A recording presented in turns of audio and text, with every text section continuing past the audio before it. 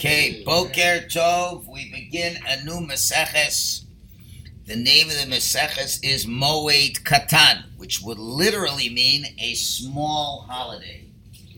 So let's look at the introduction over here so we don't get overwhelmed on the first day.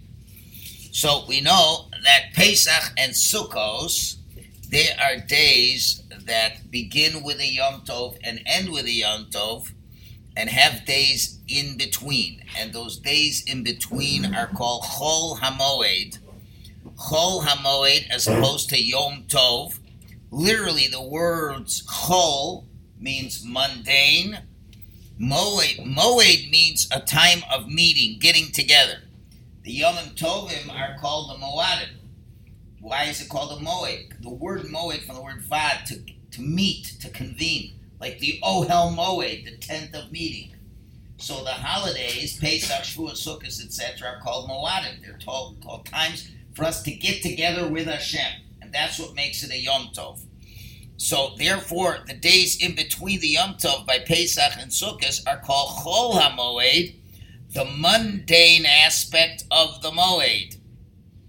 Okay? And we know that in Eretz Yisrael, again, to review, Pesach has 1 day of Yom Tov, 5 days of Chol HaMoed, 1 day of Yom Tov afterwards. Chutz La'aretz, 2 days of Yom Tov, 4 days of Chol HaMoed, 2 days of Yom Tov. And for Sukkot, we just add a day to that schedule, where in Eretz Yisrael, 1 day of Sukkot Yom Tov, 6 days of Chol HaMoed, and then Shmini Atzeres. Chutz La'aretz, 2 days of Sukkot Yom Tov, 5 days of Chol HaMoed, and then Shmini Atzeres. So now, why is this name coming? Because as opposed to the beginning and ending days of the Yom Tov, the middle days, they call it intermediate, I guess that's a good word, they're relatively chol, mundane. Why? In that many forms of work are permitted on these days. So the main purpose of this Mesechta, and the first 2 chapters specifically, it's only 3 chapters, a short Mesechta, so is to tell us which activities are forbidden or permitted on Chol HaMoed. And since these days have a lesser sanctity, so we call this Mesechta Moed Katan, which literally means a minor Moed. Okay. And as it says, the rules governing Chol HaMoed is it now this whole thing for Eretz Yisrael is for a whole 11 days. Okay? So a whole 11 days, you got these very complicated halachos. And the Gemara later on warns you can't infer a law in one situation to another situation. So it needs a lot of thought. So now we're going to just give you some of the main ideas. So we know on Shabbos and Yom Tov there's a concept of a malacha. A malacha is a activity that is biblically prohibited on Shabbos and Yom Tov, together with various rabbinic restrictions as well. Okay? Now, what does that have to do with Chol HaMoed? So some of the Rishonim say that any work involving excessive exertion is forbidden on Chol HaMoed, even if it's not a specific activity, which we will see more about that.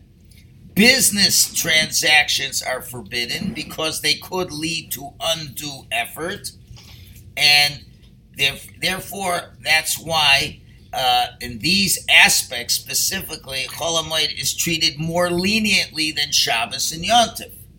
Okay, we know Shabbos you can't do anything.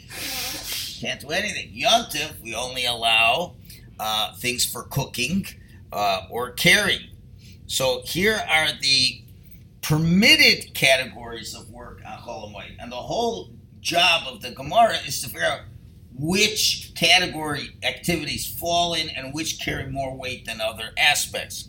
So what are the permitted ones? Davar ha'aved, something that will be lost. So you're allowed to work on Chol HaMoed to prevent a loss of capital or damage to property. which you already own, and that's as opposed to the opportunity of gaining further capital or further property. Okay, and that's going to be the very first Mishnah is going to discuss this idea. So something that will get lost, and the reason is very obvious. You can't enjoy a Yom Tov knowing that what you have is being ruined. Okay, a classic example is there's a leak in the roof. If you don't fix it immediately, your whole house will be damaged. So now it's to prevent damage, we're allowed to do that. But that's only on Chol HaMoed. Second, Ochel Nefesh. Anything that has to do with food preparation or consumption, even if it's not allowed on Yom Tov, it's allowed on Chol HaMoed, which includes direct preparation for the item to be eaten, which would include harvesting, grinding, and trapping if you don't have any other food. You want to harvest some wheat because you want to have bread. You don't have any bread. Or preliminary acts that facilitate the preparation. Let's say making an oven. So let's say your oven breaks on Chol HaMoed. So you have nothing to cook. So you'd have to be able to fix it. So that's the second category. And the third category, and this is probably the one that's the most abused category, is Poel She'ein Lo Ma Yochal, a laborer who has nothing to eat. Okay? Therefore, people would work every day. You made money every day. If you made money, you're able to survive. And if you don't cook, you don't make money, you don't live. So therefore, you could say, why don't you sell some of your possessions? The rabbis don't require you to sell your possessions. Let's go sell your house so you can have some food. So you got to go to work. So this has been a very abused leniency. So people think, okay, you can work on Chol HaMoed. You can only work if you don't have what to eat. Or if you're not being at work would cause you to get fired, then that would be a davar ha'avad. That would be a financial loss. So we'll see. Rabbi, Yes? what about if you have a business and it's the type of business where you have all regular customers, in fact, all regular customers, not just one-shot customers like this, but they're all like regular customers. And what happens is if you shut down for Chol HaMoed, they'll all disappear. So that they've eroded your permanent livelihood. Okay, so you can't give a simple answer to that because we know the business is much more complex. So if at first you try to find a way of being able to be closed, if it's possible, such as letting people know 6 months in advance to know that this office closes at this time twice a year, and that's how you should really start the business. If you start the business that way, then people understand as a regular customer, oh, this guy's not available at that time. If you start it that way, then I know it's hard for people to believe, Hashem will help you. It's very hard to believe Hashem will really help you, especially when, it doesn't seem to work in the business model. But if you open up a business and you're telling customers, just want you to know, my business, 50 weeks of the year I'm there for you.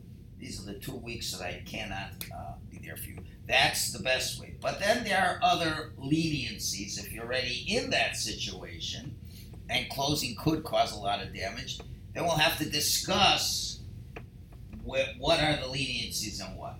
So it's not to be ignored, but it's not something to be abused as well. So this is exactly what this Mesechta is going to talk about. Next, Tzorchei Hamod, festival needs. If you have to do this to enhance your pleasure during the Yom Tov or fulfill a specific need, now in this case, work requiring a degree of skill like carpentry and sewing cannot be done in a professional manner, which is called ma'aseh uman, but only in an amateur fashion. Okay? Now, what does an amateur fashion mean? It's performed either by a novice or a craftsman who does it with a shinui, a deviation, which now makes it look like a novice is doing it. Okay? Now, so let's say you have a pair of pants and a button pops. And this is your only pair of pants, let's say. So you need to fix the pants. So we're going to see it have to be done in an amateur fashion. You sew the button on, but not in a professional fashion. In other words, enough to get you through the yontif, but not to all to be discussed in greater detail.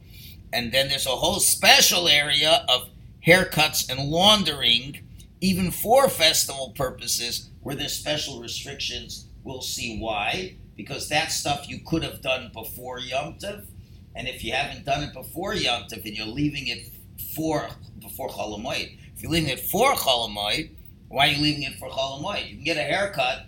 You should get a haircut before Yom Tov, so you don't come in looking disheveled. If you say, well, Chol Hamoed, I'm not working anyway, so I might as well push off my haircut to the barber for Chol Hamoed, the rabbis punished us and said you can't get a haircut on Chol Hamoed because you didn't come into Yom Tov in a nice way. You took it. You abused the system. Same thing with washing clothes. We will see. There's lots more details to that idea.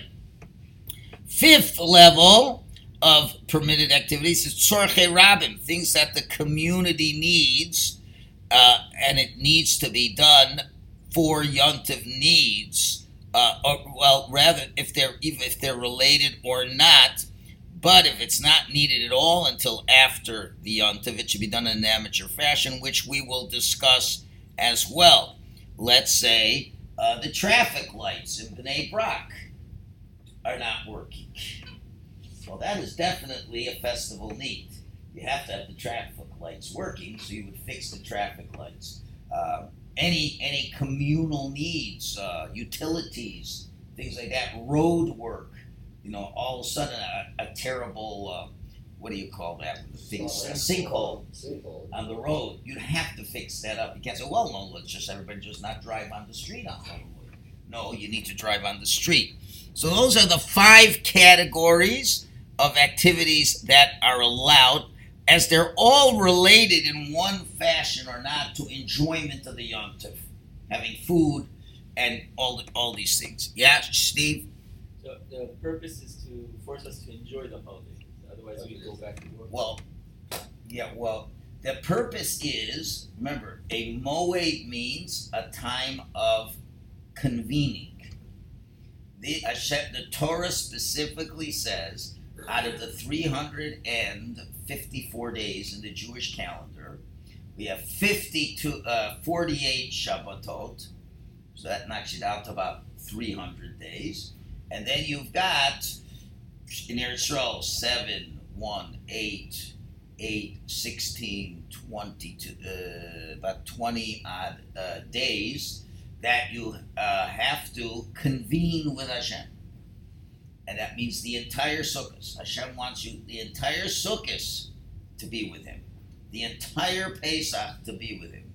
Now, Yom Tov has much stricter ideas. But even Chol Hamoed, the idea is for you to be spending time with Hashem and not spending time doing other things. Now, of course, Hashem cannot expect you to live Yom Tov for 7 days in a row. You're not going to have much food. You're not going to have a lot of things you need for your own personal hygiene and needs. So that, of course, Hashem's not going to restrict that because that would make it onerous on you. But to be focused, so you have to prepare breakfast. Fine, Hashem's okay with that. Go have breakfast. I'm not telling you not to have breakfast, but all the rest of the time you should be with Hashem. That is the real biblical intent of that. So it's like having a vacation with Hashem. Now, in the olden days when people had a real good relationship with Hashem, they wanted to always be with Hashem, and never they had to go to work because of the gullus that we were in, or whatever. Hashem wants you to work too, and to be with Him, Shachris, Mincha, Marev, learn a little bit during the day. But at least He wants 20 days during, or at least 2 times a year, to take a 1-week vacation to be with Hashem in the springtime, and a 1-week vacation in the fall to be with Hashem. That is the vacation destination. Why do people think they can go to Coney Island? You mean to amusement parks? Yeah. If have all these from people, so they're all going to. Yeah, well, okay, so The the, kids go crazy. Never mind, Coney Island, Pesach in, I don't know, whatever. Tuscany or wherever. Again. Big. Again, there's So Pacific. the letter of the law and the spirit of the law. Now, it depends. There's a number of issues over here. So let's say if you're going, let's say, to a Pesach hotel, okay? So there, it depends on the type of Pesach hotel you have. If it's a Pesach hotel where there's learning and classes and rabbis the whole week, if you can afford it, why not? Because then that's exactly the spirit of the Yom Tov. If you have, let's say, a Project Inspire would do it for a whole week, where Project Inspire, it's just mainly learning. Now, of course, on the other hand, you have children who are not in school, and they need to be attended to. So what are you going to do for children? And children, their understanding of Yom Tov is not our understanding of Yom Tov. So children want to play. Okay, so what are they going to do? Now, the truth is, somehow, we survived as kids before there was all this entertainment. It wasn't easy. But you're right. On the one hand, it's not. It's also meant there should be there's an idea also of Yom Tov is half for Hashem, half for you. Time to be with your family. So that there is time to be fun. Now, how you spend your family time, that's already a more complex issue. But it's certainly. Now, I'm sure if you go to Haredi areas in Eretz Yisrael, there are certain Haredi areas in Eretz Yisrael, I know you're not this high to believe, they have school 7 days a week. They have school on Shabbos. Because it's not school, it's learning Torah. Now, of course, it's not the same school schedule, but they're davening on Shabbos, so instead of being whatever, so it's like 7:30. They finish davening at 9:30. Yeah, have a suit at home. Okay, then they learn Torah from, let's say, 11 o'clock to 3 o'clock, and they like it. It's not school. Ugh, I hate school. I like learning, and that the kids are learning. And honestly, that's the best thing for a kid to do on a Shabbos. To do that instead of playing basketball on Shabbos, which has halachic problems. Depends what you're trained with. From at a young age, if you are trained to study Torah, and that is you're taught, and your parents feel it's the greatest pleasure, so children are learning, and therefore at Chol Hamoed they have school too. It's learning Torah. What's so? It's not school. It's learning. What about the teachers? So they're learning Torah too. It's not a job. It's Talmud Torah. That's a mitzvah of learning Torah. Okay, so it's not a full day of school, but there is a certain amount that children are meant to learn. So again, we have this is all part of the Gullus mentality, where the Gullus mentality is that it's not all about Hashem. It's all about me, and I'll squeeze Hashem into my life. The Torah clearly says we don't squeeze Hashem into our life. Hashem is our life.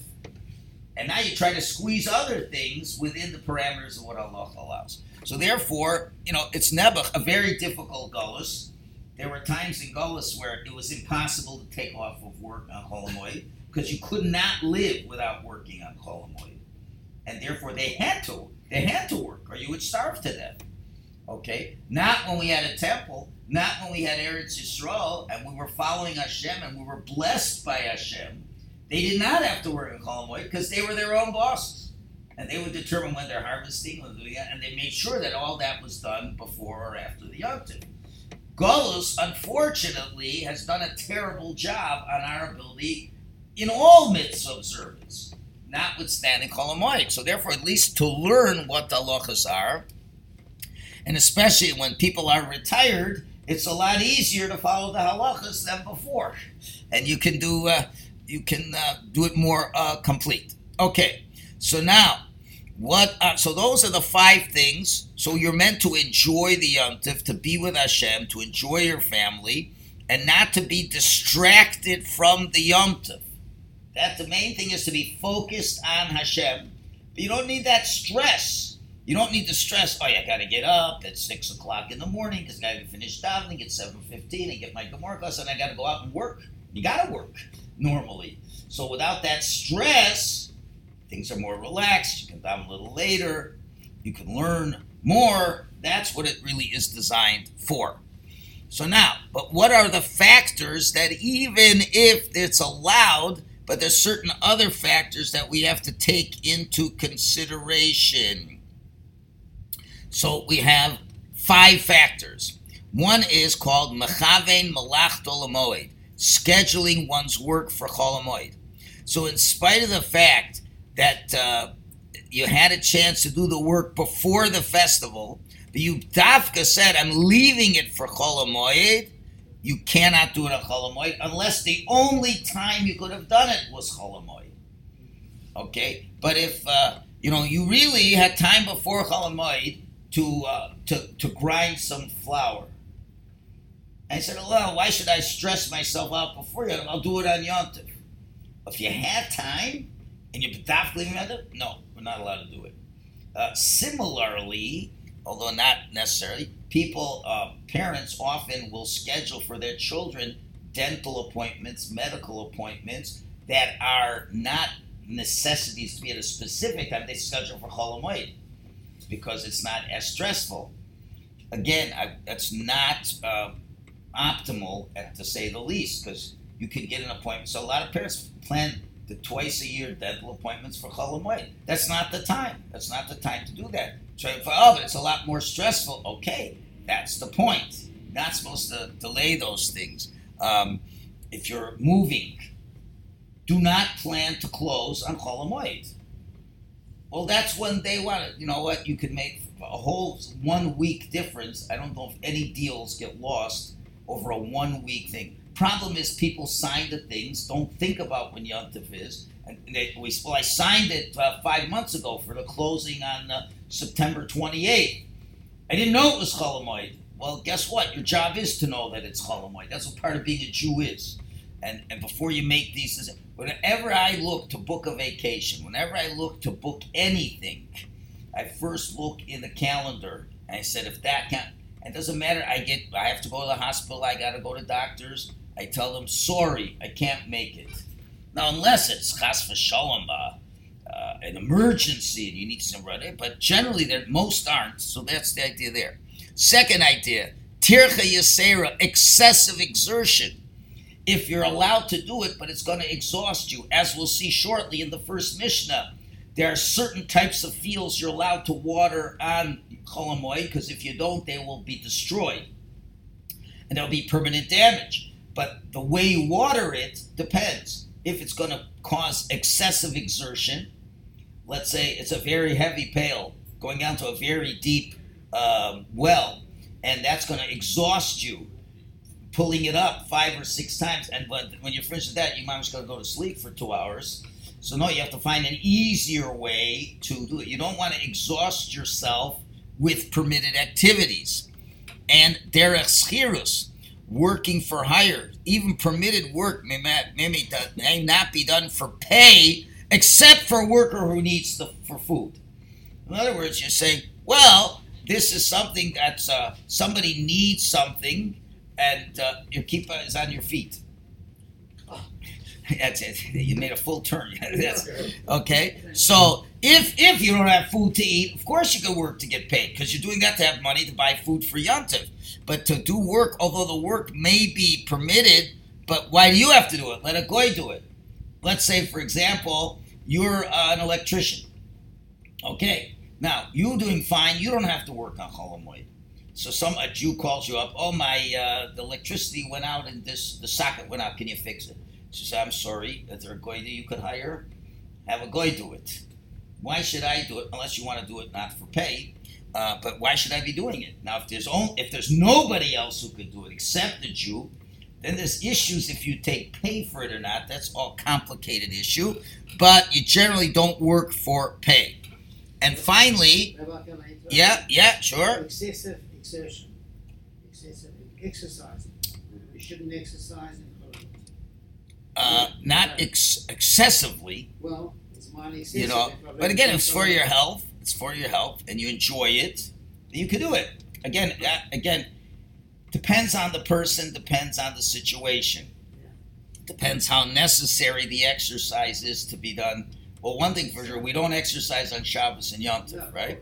But Chol Hamoed, if that's your pleasure and that's your simcha, there's reasons to allow it. Okay? Now, final factor is farhesya, public setting. Now, the question is, the individual might be suspected by onlookers as maras ayin of violating the laws of Chol Hamoed, and therefore somebody should do it privately. In other words, let's say there's something that you are allowed to do, but other people may not realize. Let's say they don't know. Let's say everybody in your community does not have to work on Yom Tov, Chol Hamoed. They're doing financially well, and this guy needs to, but nobody knows. And they're going to see him publicly working.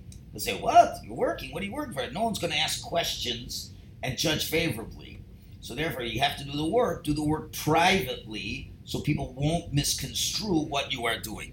So now we have the 5 overall things that you're allowed to do work on Chol Hamoed in order to live normally on Chol Hamoed. But the 4 restrictions, even within what's permitted, we can't do it because then that will take away from the theme of being connecting with Hashem. Now, the 3rd chapter, as we said, extensively deals with the laws of mourning, and we'll see how that gets, affected a lot by Yom Tov at Chol Hamoed, because we know there's laws that mourning stops because of Yom Tov and Chol Hamoed. So therefore, once we get into that intersection of mourning with Yom Tov, then we get into halachas of mourning. So if you need to know anything about mourning, it's in there. Just one important footnote over here. The commentary of Rashi in this Mesechta, it's not so simple.